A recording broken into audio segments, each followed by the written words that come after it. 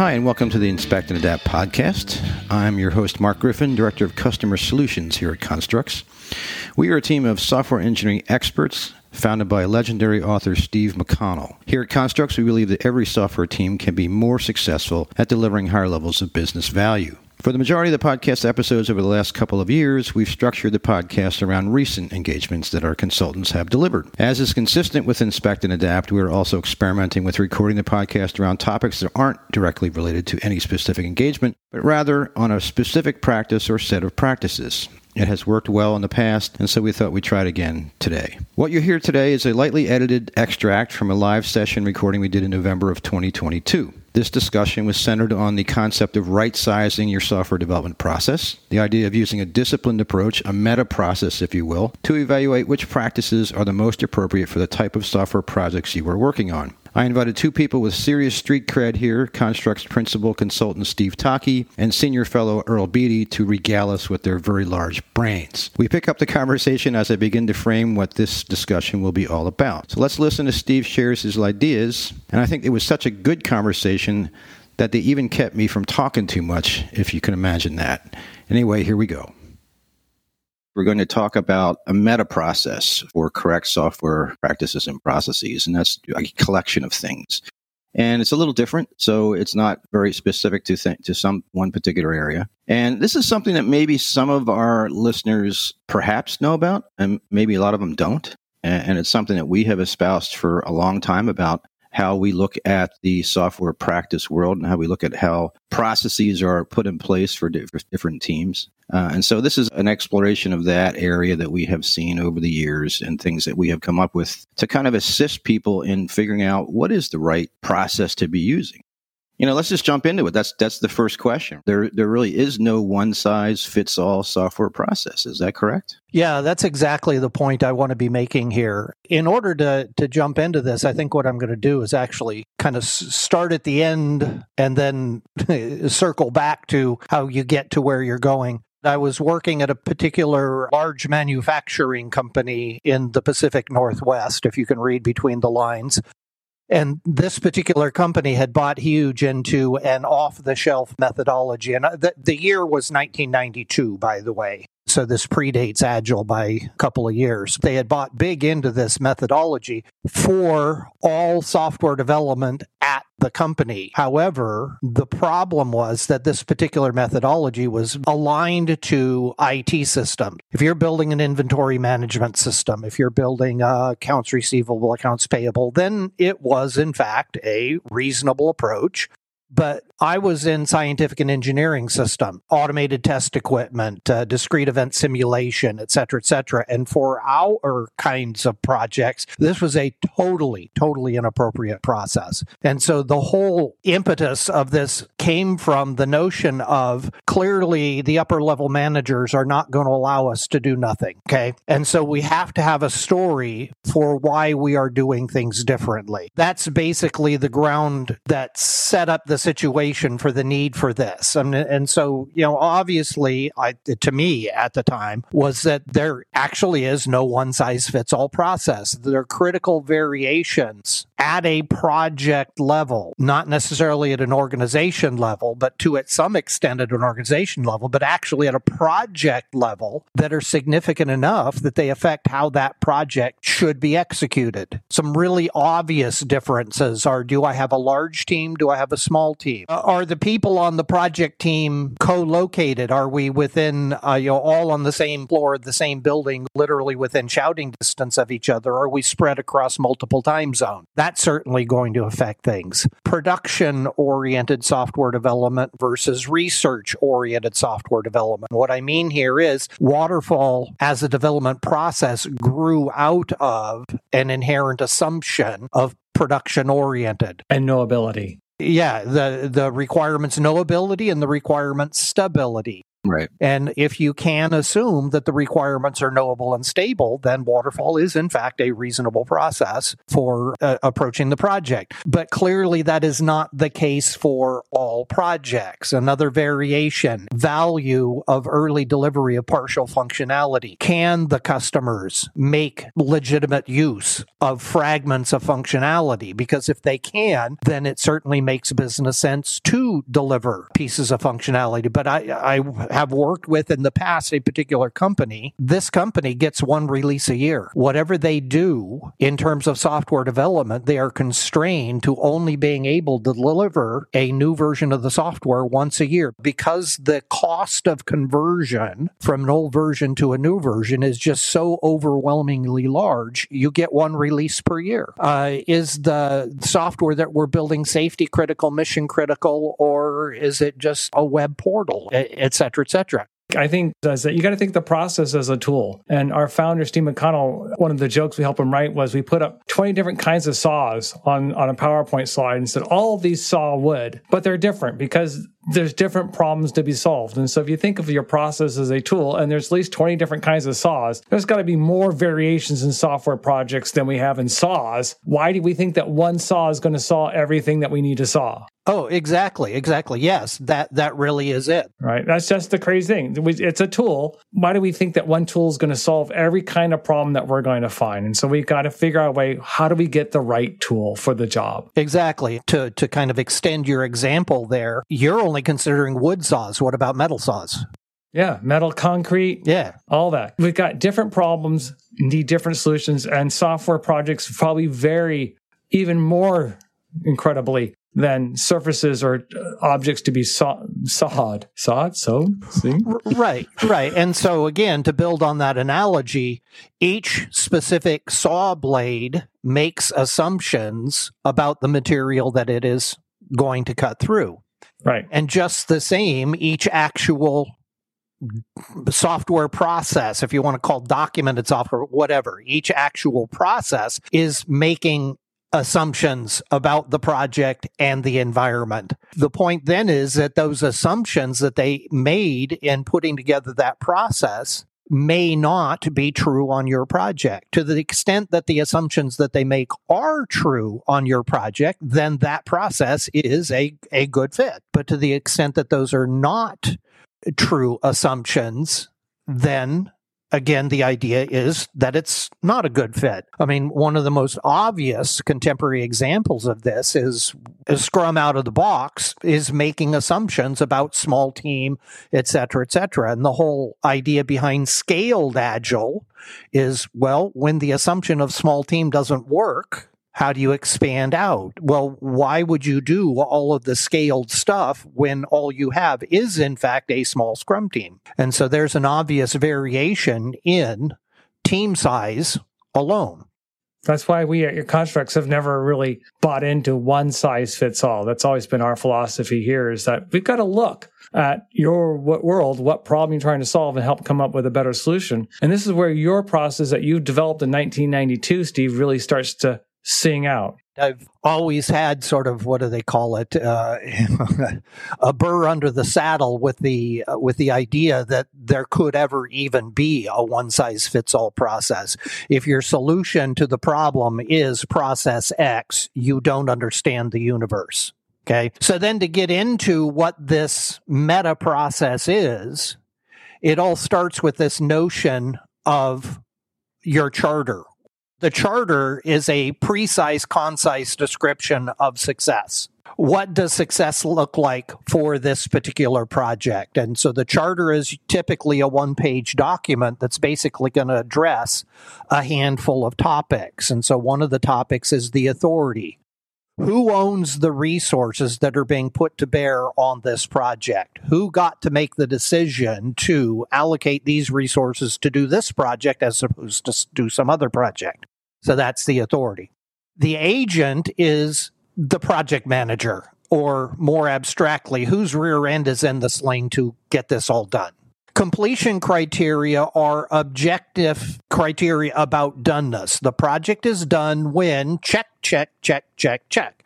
Resources are what the agent is given to work with in terms of people, money, equipment, et cetera, et cetera. Constraints are things that will limit the agent's flexibility. Or is there a constraint on schedule? Is there a constraint on compliance to particular standards? Again, anything... Budget. Yeah. So anything that is limiting in some way on the agent's ability to run the project at their own whim. Priorities have to do with, if you can't satisfy the whole charter, what's more important, what's less important? Is it more important to deliver everything even if we don't finish on time? Or is it more important to finish on time even if we don't deliver everything, et cetera, et cetera? And assumptions are things that we are assuming to be true, but if they turn out to not be true, then that they would invalidate the charter. It would cause us to rethink the project. We get this one page, but precise, concise, documented agreement between whose job it is to get the job done and who wants the job done on what the job actually means. Who writes this document? Who's responsible for putting it together? And when you say authority and agent, give a specific example in that case of a typical, who are the role players there? Okay, so let me use what I like to jokingly call Project 1492. So it's not a software project. In 1492, Columbus sailed the ocean blue, blah, blah, blah. So the authority there was Queen Isabella of Spain. She's the one who had the ships, who had the money, who was willing to invest the ships and the money in this project of answering a question. Okay, well, who was the agent whose rear end was in the sling? And the answer is Christopher Columbus. Well, what was success? Well, success was to answer the question, is there a shorter route to go to India by not sailing south around Africa, because they had known how to do that for years and years and years. But is there a shorter route? Go answer the question. Can we get to India quicker by going west instead of going south and then north? Now, there were other completion criteria, like if you run into any territory along the way that hasn't been claimed, then claim said territory for Spain, et cetera, et cetera. Now, what were the resources? The resources were 3 ships, 90 crew, some amount of supplies, and some money to buy supplies that you didn't already have with these 3 ships. What were the constraints? Well, you had to come back within 3 years. I mean, we know it takes 3 years to go the normal way. And so if you don't come back in 3 years, we're basically going to give you up to dead.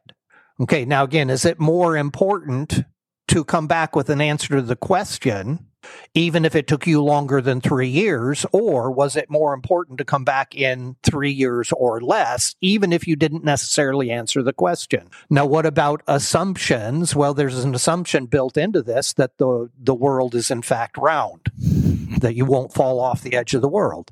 And so, So, and there's no content between you and India. Yeah, and no intervening land masses is another little problem.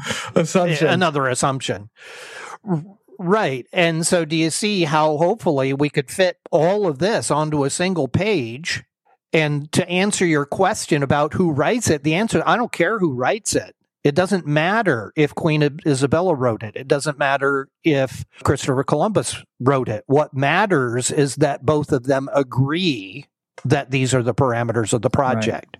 Right. And I love how this scales, because you could actually see this exact same kind of thing happening at the individual story level in Scrum, for example, where the individual story, you can say, who's the authority? Well, the authority is the person who has resources. This is the project sponsor. We could be whoever wrote, is authorizing this overall work, but the agent is, in this case, the product owner. They're in the sling to make sure that this gets queued up to the team and gets done in a reasonable fashion. And they have the acceptance criteria in the story itself. And you can go down the list and it scales the same way. And again, who writes it? Most of it's implicit at this point, right? Because we've hopefully set up the overall project with a charter. And then this scales right down to that individual story where we can start saying, what's the acceptance criteria, its constraints, its priorities, and off we go. What does it mean to be successful when we complete the story? We got the exact same thing going on here at a smaller schedule. But these are the things you've got to really have understanding of. not just written down, but really saying, okay, what is our completion criteria? What are our resources? What are our constraints? And be explicit about them to the degree that the team can go, yes, we are willing to accept this and take it on. The core is the agreement that we're both playing to the same sheet of music. I agree, you agree, this makes sense. Let's work together to make this happen. Okay, so that's step one, charter the project. Now, implicitly, in practice, not explicitly, but implicitly, whoever is the project manager should be framing in their mind what I would call a risk-free plan, where the notion here is, if my job is just to satisfy the charter, what is a sensible approach to satisfying the charter? And again, not explicitly, you don't have to write this down. You just have to have this sitting in your back of your mind. How would I approach this under normal circumstances? Right. The next step is the idea of a risk assessment. This is built off of a couple of quotes, one by a consultant buddy of mine by the name of Tim Lister, who said, software project management is risk management. You could forget everything anybody ever taught you about how to manage software projects. If all you do is just approach managing the project from the perspective of managing its risks, you'll end up doing about 90% of what you should have done to manage the project in the first place. And the other quote comes from Capers Jones, who said, if you don't actively attack risk, risk will actively attack you. And so these are the motivations behind having risk management baked into the meta process. You'll see that risk management is in fact baked in. It's a core theme. And we also see that a lot of processes have taken that to heart and started to bake in a lot of common risk practices into the practice itself. This is just making sure you're saying, hey, what are my risk management practices or things I'm going to do to address the risks of my project? Well, right, exactly. I mean, Scrum assumes a requirements unknowability instability risk. And to the extent that that is an actual risk on your project, then that makes sense. Scaled Agile makes the assumption that you've got a large team risk. And again, to the extent that that risk that they are assuming is actually a risk on your project, then their way of addressing that particular risk makes sense. If you start with this risk-free idea, if I had no risks, what is just the basic things I need to do to fulfill my charter? Start there and then start layering on practices that address your risk. You start doing your risk management, your risk assessment and saying, okay, here are the practices I need to do. Then you might end up with something very like Scrum or something very like Scaled Agile or something like that. But you'll all understand why the heck you're doing it, as opposed to, oh, some methodology guru said I should be doing this, and so I do it. But you don't do it and actually address the risks that it was there to try to solve. You just go through the motions. Yeah, that's a very important point. Okay, but the idea of the risk assessment is not full risk management quite yet. We're doing the first three parts of risk management, which is identify the risks, analyze the risk, which is all about probability and severity, and then prioritize the risk. The prioritization step is to narrow it down to the top 10. Typically, a project has the ability to manage about 10, so let's focus it down on the 10 most important. And they're project risks, let's be clear here, not product risks necessarily or business risks, like we're entering the market at the wrong time, but these are risks to successfully fulfilling the charter as it currently stands. Yeah, that's an excellent point. I kind of euphemistically refer to the risks as headwinds. What are things that can interfere with my ability to satisfy the charter?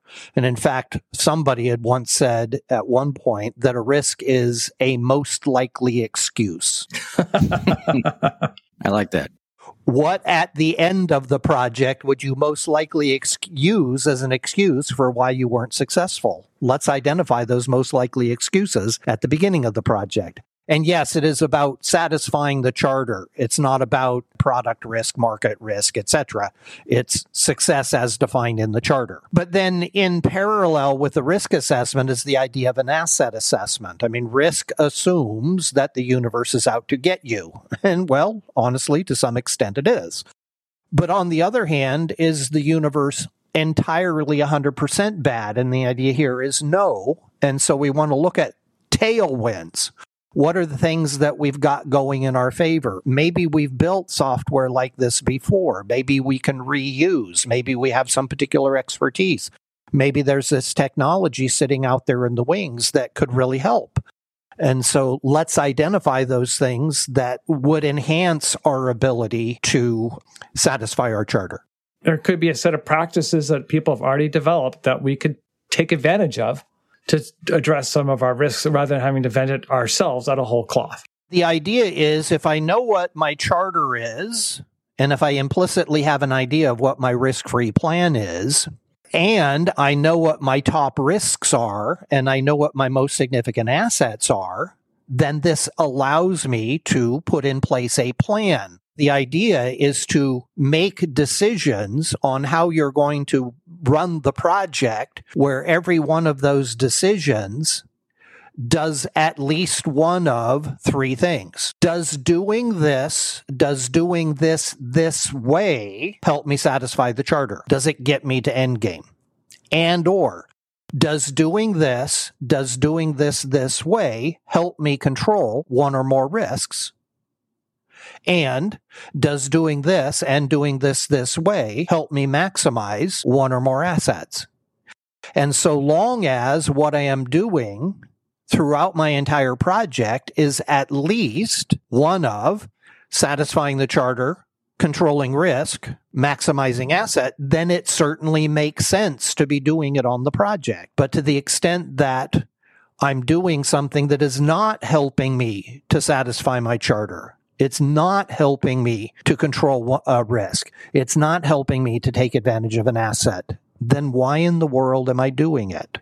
I find it's actually sometimes a little bit simpler because so many of my stakeholders' expectations are so optimistic that every asset I could dream of is already baked in. So I'm only doing the charter and the risk part. And I don't have to worry about the asset nearly as much because it's like, I have to have a miracle to happen even to hit the base charter. So I'm just worried about risk at this point. Right. And so one of the key decisions in the project is essentially the life cycle. Should we run in a more agile or research-oriented mode, or should we run in more of a plan-based mode? With waterfall and Scrum, true agile being essentially ends of a spectrum. There's a whole family. One of the chapters in Steve McConnell's Rapid Development was all dedicated to just points along the spectrum of life cycle.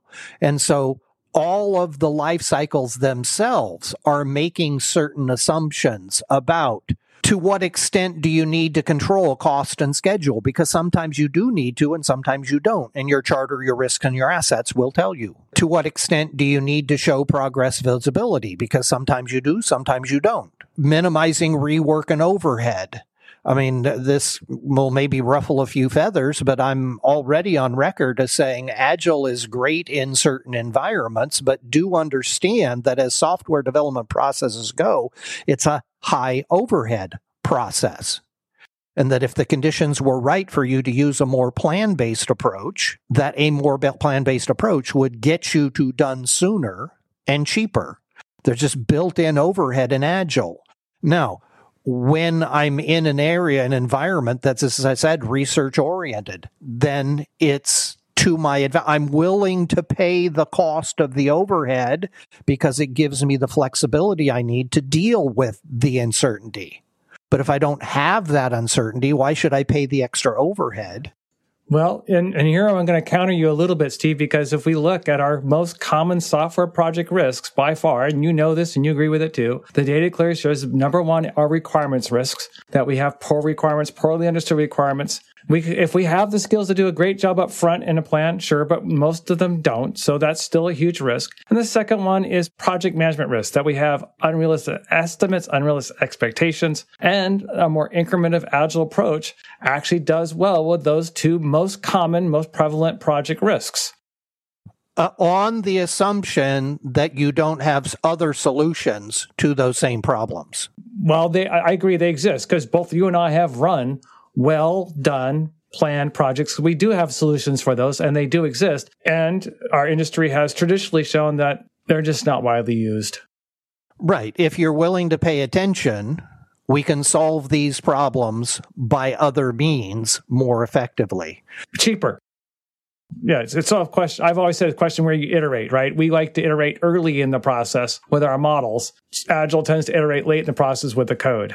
Which is inherently more costly to iterate on code than it is to iterate early on models. Yeah. We can debate that. We got a nice question coming in from Amber here. So we have a question that's any additional suggestions for resources to help understand the options between Waterfall and Scrum and the benefits in particular to understand when to leverage those options. Steve, you alluded to Steve McConnell's Rapid Development as discussing different types of models, different types of processes to put in play. Any other resources besides that? Yeah, I had written up a white paper years and years ago that basically compares and contrasts. What are the strengths and weaknesses of Agile? What are the strengths and weaknesses of Waterfall? That eventually ended up as one of the chapters in my second book. This is called shameless promotion right now, right? Yeah, absolutely. Absolutely. If somebody wants to contact me, I'll just send you the white paper that says, okay, here is what Agile means, and here are the strengths of Agile, here are the weaknesses of Agile, and here is Waterfall, here's what it means, here are its strengths, here are its weaknesses. And do you notice how the strengths of one are in fact the weaknesses of the other, further emphasizing that they're essentially ends of a spectrum? To me, I think if you start to look at, to understand the options between Waterfall and Scrum and looking at that continuum in between, because there is a continuum in between, a couple things stand out to me really quick though. One is, how good are you as terms of process thinking people? One of the reasons I think Scrum has succeeded as well as it has is because a lot of people are not process thinking people. They just want something that's close enough that gets the job done. And if I kind of joke and say, if you're going to do Waterfall and Scrum, it's harder to really screw up Scrum than to screw up Waterfall. I can screw up Waterfall a bazillion different ways. Scrum's slightly harder to screw up because you should learn, if you're any kind of attentive people, learn quicker that you're screwed up. I can go a year and a half in a Waterfall project and not learn that I'm screwed up, where I could hopefully learn sooner than that things are screwed up in Scrum. But then I would argue that you're doing Waterfall wrong. I know, but I'm just saying, if you're not a process person, if you're screwing things up, it's easier to see that you're screwing things up in Scrum. Well-run Waterfall and well-run Scrum, I like well-run Waterfall. Poorly run Waterfall and poorly run Scrum, I like poorly run Scrum better because I learn quicker that I'm poorly run. And I might have an opportunity to do something about it. So the real question is, do you think you have good skills up front? Because that's where a lot of this trouble happens, is in early parts of the project. Are we defining requirements well? Are we defining the charter well? If you're not doing good upfront stuff, that's one thing that's really the difference between them, is that Waterfall really needs some good upfront stuff. And Scrum can go, well, my up stuff sucks, but I'll learn quickly that it sucks. And hopefully I'll get something better before the end. To me, that seems to be the nut between them. But Steve's paper is very good as well. Okay, but I would counter argue that there are failure modes in Scrum that get hidden by the mechanics of Scrum that make you think you're not failing when in fact you are. I think that's probably reasonably true, though hopefully I still get a release sooner. Okay, but the quote that I wanted to bring up, which is relevant to the point that you just made, is why do we, software industry, why do we as an industry fall into this trap of thinking that we can only use a process that was published in some book or some paper by some other person? Are they somehow smarter than us, that only a few select high priests have the ability to define processes? And my point is absolutely not. That there's nothing inherently special about these people that make them the high priests and priestesses that are the only few people on planet Earth capable of defining process. That you and I and everybody else with the right education can also roll your own software process. And that is, in fact, the meta process. How do you roll your own process? Well, you understand where you're trying to get to. You understand the headwinds. You understand the tailwinds. And then you build your process around the notion of, I need to get to where I need to get to and control the risks along the way and take advantage of the assets along the way. And there's nothing more simpler than that. I think it's a little bit more complex than that, in the sense that when I start looking at my assets and looking at my risks, first of all, I have to have relatively good skills on risk assessment, relatively good skills in asset assessment. And my assets, I need to have a good enough toolbox. It's one thing to say, I did my risk assessment and I look at my toolbox and all I have is one type of saw. Well, okay, I need cutting. It's the wrong kind of saw, but I still need to cut, and that's the only tool I've got.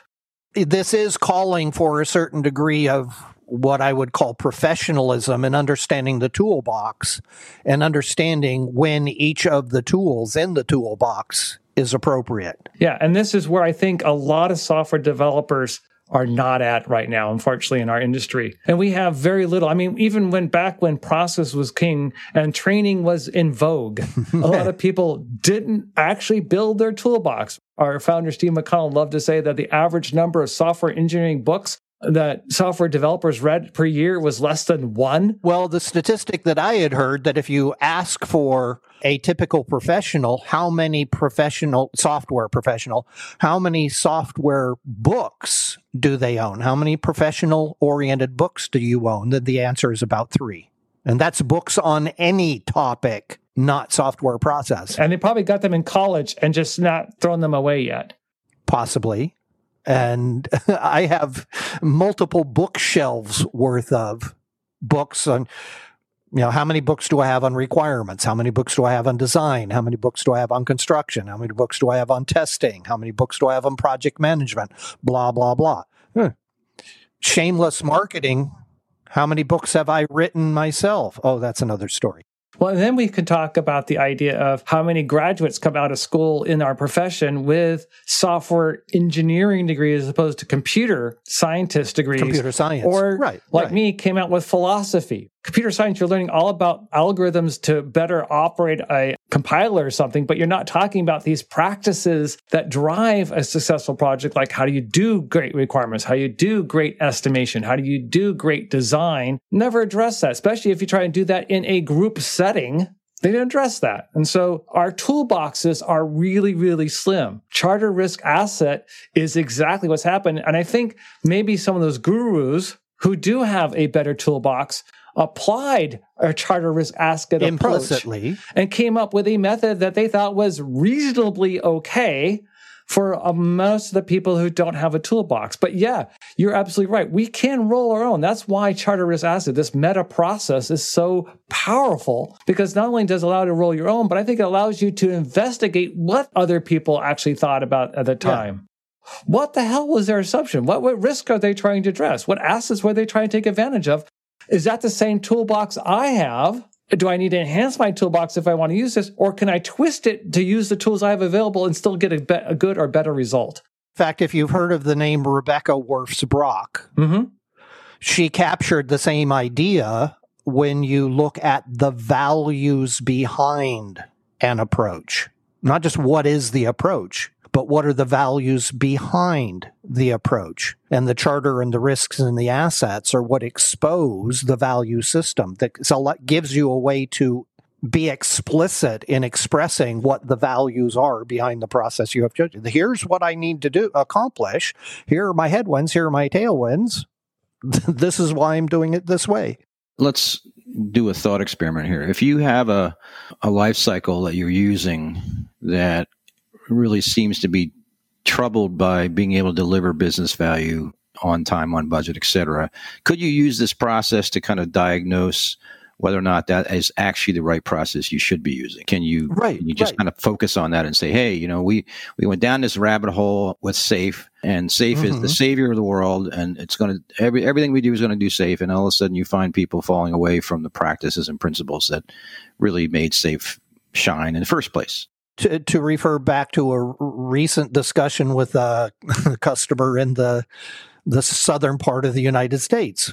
They had deployed Agile SAFe across the whole organization, and basically there's pushback that the people on the project teams are not seeing the value of doing that. Well, why are they not seeing the value? Because SAFe is asking you to do things that are not helping you satisfy your charter, control risk, or taking advantage of an asset. They're forcing you to do things that don't help, and potentially not allowing you to do things that would help, but you can't do them because they're not in the process. My response to this customer was, well, let's understand the actual environment that your teams are in. If we know what they're chartered to do, if we know what their risks are, if we know what their assets are, then we can explain why it makes sense to do what we're doing the way we are doing it. Could be that what they were asked to do was inappropriate. Now, it could be that what they were doing was doing the thing they were asked to do incorrectly. But regardless of, you're doing it correctly, it's just inappropriate to do in this situation, or you're doing it inappropriately. This gives you the background to understand what you should be doing in the first place and why you should be doing it the way you should be doing it.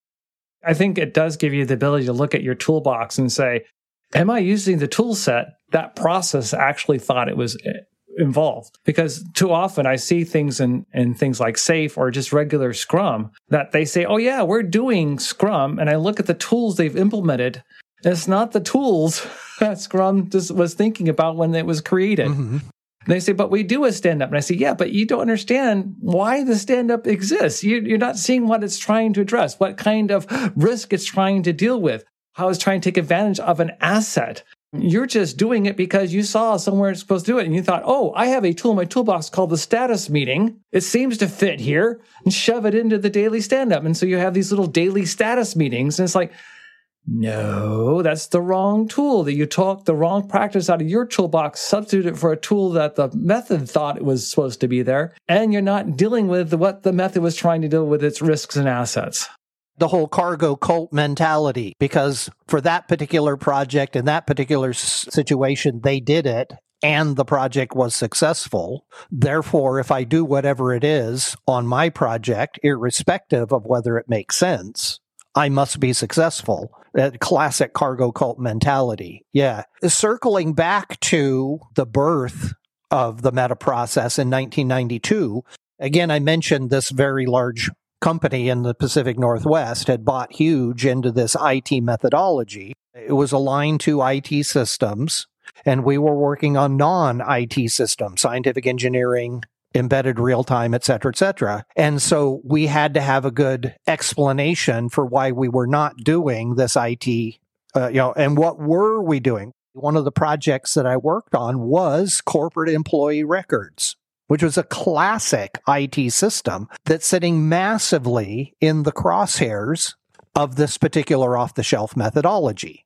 I go into this project and we do a charter, and we do a risk assessment, and we do an asset assessment, and the default plan was where the off-the-shelf methodology didn't contradict our charter, our risks, and our asset. We would just default to doing it the way the off-the-shelf methodology said. But there were conditions, and because this was back in 93, 94 timeframe, I can't tell you what the specifics are, but there were cases where what they were asking us to do was inappropriate.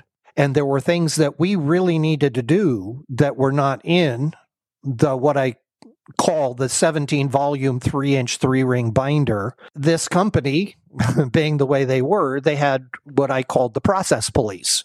Well, stronger than process police, but the enforcement mechanism that would come by and audit your project for compliance to the 17-volume theory.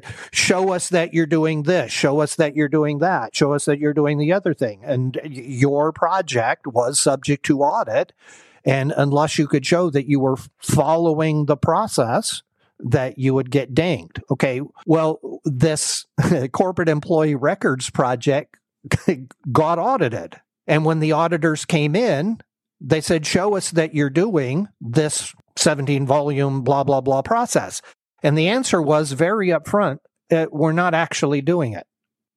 Well, then what in the heck are you doing and why are you doing it? Well, we said, look, here's our charter, ... Do you understand and agree with that? And they said, yeah, okay, that makes sense. And then we pulled out the risk assessment. We said, okay, here are the risks that we have to deal with, blah, blah, blah, blah, blah. Do you understand that? And fine. And here are our assets. And we go through all this charter risk. And then we went through our plan and said, do you see how where we defaulted to doing what was in your 17-volume process when it made sense to do so, But it didn't make sense to do here because of charter difference, risk different, asset difference. So we deviated and we did this instead. And do you see how it didn't apply over here? And this is what we did instead. And so you see, and so we just walk through the places where we were not demonstrably following the process. And there were several of them. But we said, and this is why we're doing it this way. And they left the audit with, oh my God, this is brilliant. If everybody would do this, our job as auditors would be so much easier. Steve, there's a question that came in directly to you. I want to bring it up real quick so you can answer it. Okay. Hi, Steve. Your book, How to Engineer Software, a Model-Based Approach. Is the target audience for comp sci graduates, or can developers without this background education use this book too?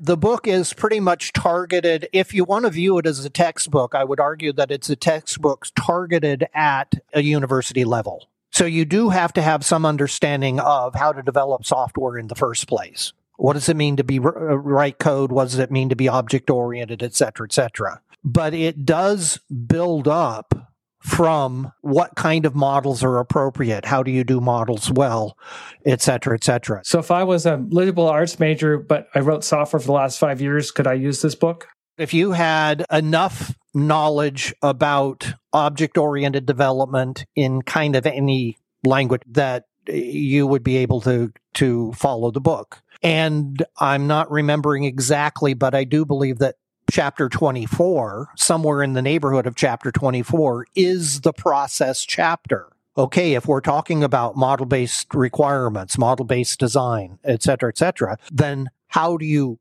do this on a project? Well, that's a process question. Well, here is Waterfall, here is Scrum, and there's an introduction to the meta process in exactly that chapter with the intent of saying, okay, well, if your background is all in just writing code, then get you at least aware of there's more to projects than just writing code. If all you know is Agile, there's more to the universe than just Agile. Expand your toolbox. I'll just freely admit, given the context of today, the toolbox that book is building is about requirements and design and construction and to some extent testing. It's more focused on the technical side of things, but there is project management content in it. There is estimation content in it. So it is intended to be a fairly broad, but deeper in some areas and shallower in other areas view of it, software as a true engineering discipline. The point to make here is that this is yet another, if you're talking about a plan-based approach or an agile approach, your approach, a model-based approach is another way to think about how somebody might approach a big project. Per the discussion we were having earlier, model-based is one of the solutions to the requirements problem. Right. If you can model the requirements precisely and concisely, then you can expose incompleteness and misunderstanding in the requirements and iterate on the models and then derive the code from the agreed on models. If you can't do that, then another approach to addressing requirements issues is what's known as acceptance test-driven development.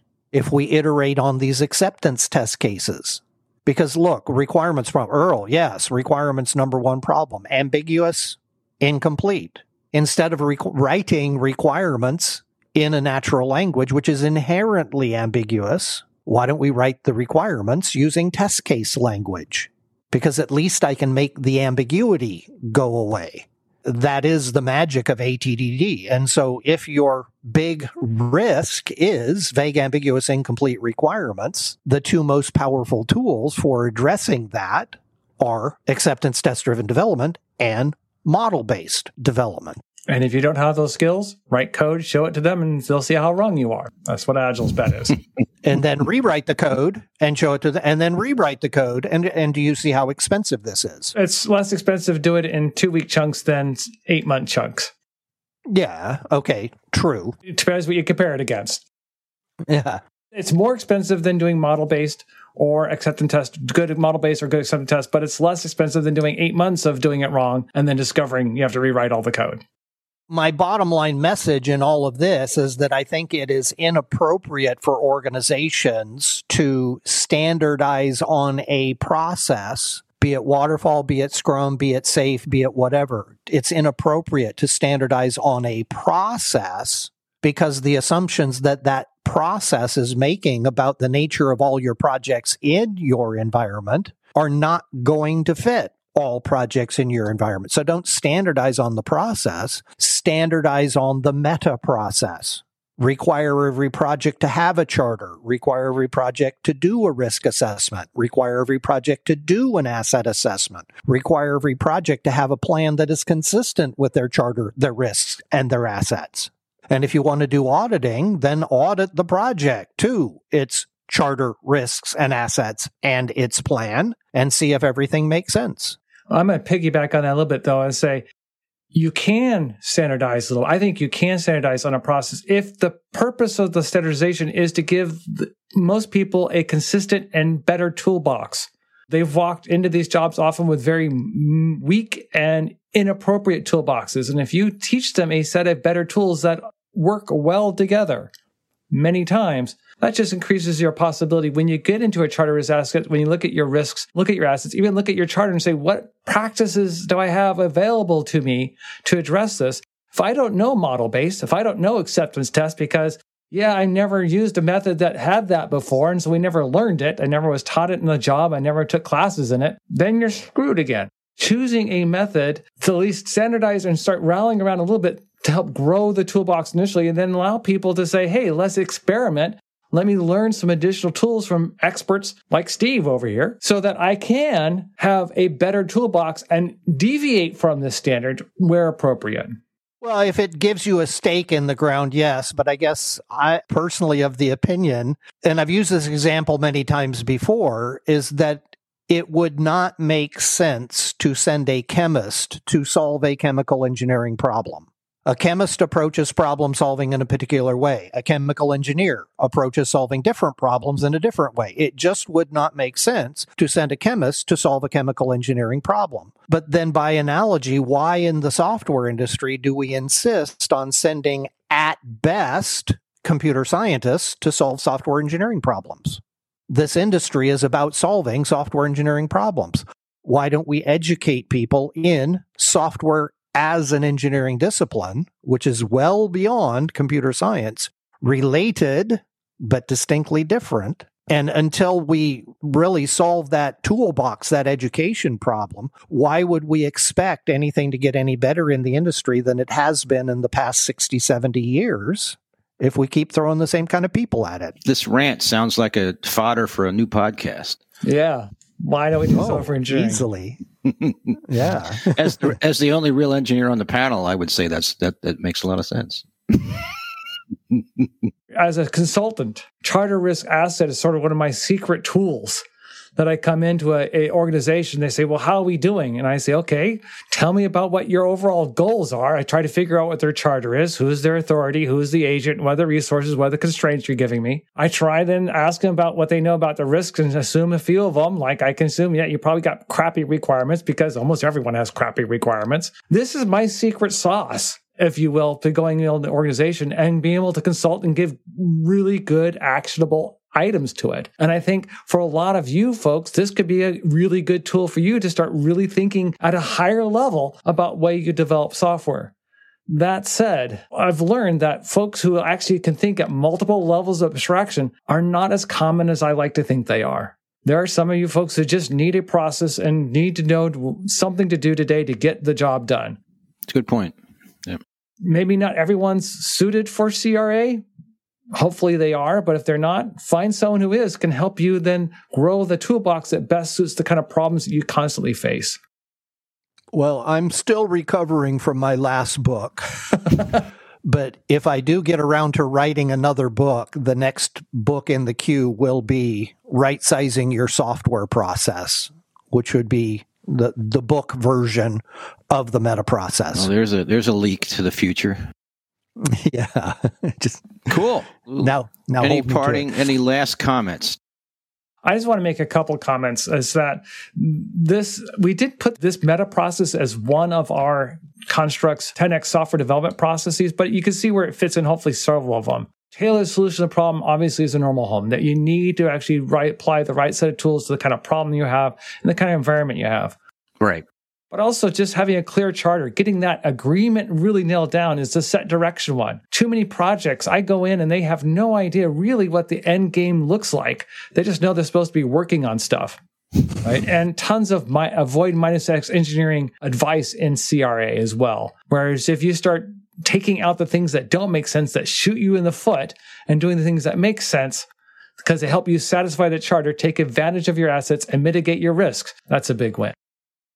Well, so I was actually, case in point, doing a project management class for an organization in Beijing, which involved, let's do a charter for your project. And this was the flagship product for this particular company. And long story short, we could not reach agreement on what the charter was. This set of people claimed that the charter was this. And that set of people claimed that the charter couldn't be this, it had to be that. And there was no wonder that the project needed help with project management because everybody's trying to manage the project in different directions. So that whole exercise pointed out that, we better try and get agreement on what we're trying to accomplish here. Back to the point of using it as a lens to understand that you really don't have what you need to get started. And to go down the path and get started without that, it's a pretty good chance you're not going to be successful. Right.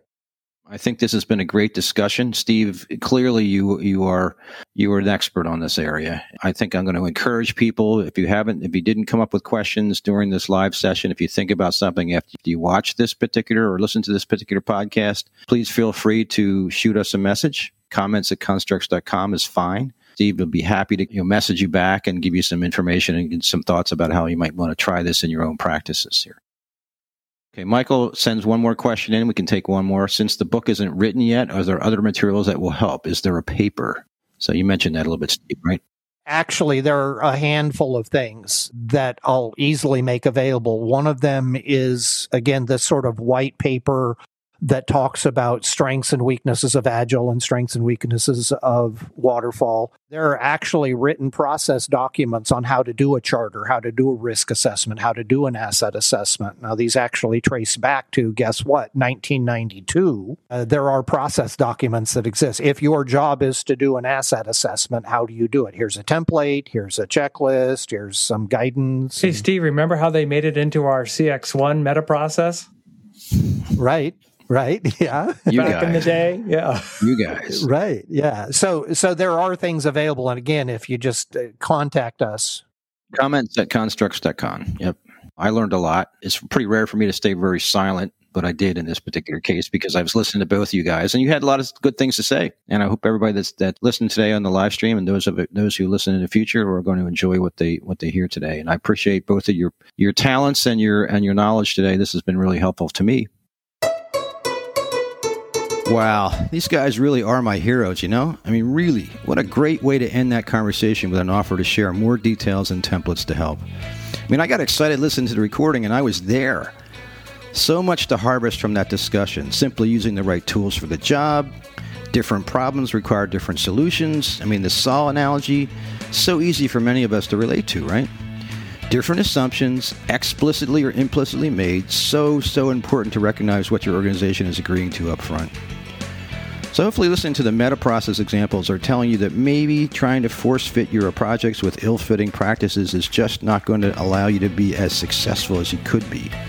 The charter risk asset approach might be a great tool to use on your next project to make sure you're getting started on the right foot. And if you try this approach, let us know how it went. We fielded a lot of good questions during the live session, but if you have more detailed questions about how to apply it, reach out and let us know, and we'd be happy to get in touch with you and give you some more pointers. If you enjoyed this style of episode, feel free to give us a positive rating on Apple Podcasts, Spotify, Stitcher, Google Podcasts, or wherever you normally find us. If you have comments or like to talk to one of our practitioners or you have ideas for a future podcast, reach out via email using comments@constructs.com. Again, that's comments@constructs.com. We would love to hear from you. Be sure to tune in again for another episode of Inspect and Adapt, the Constructs podcast.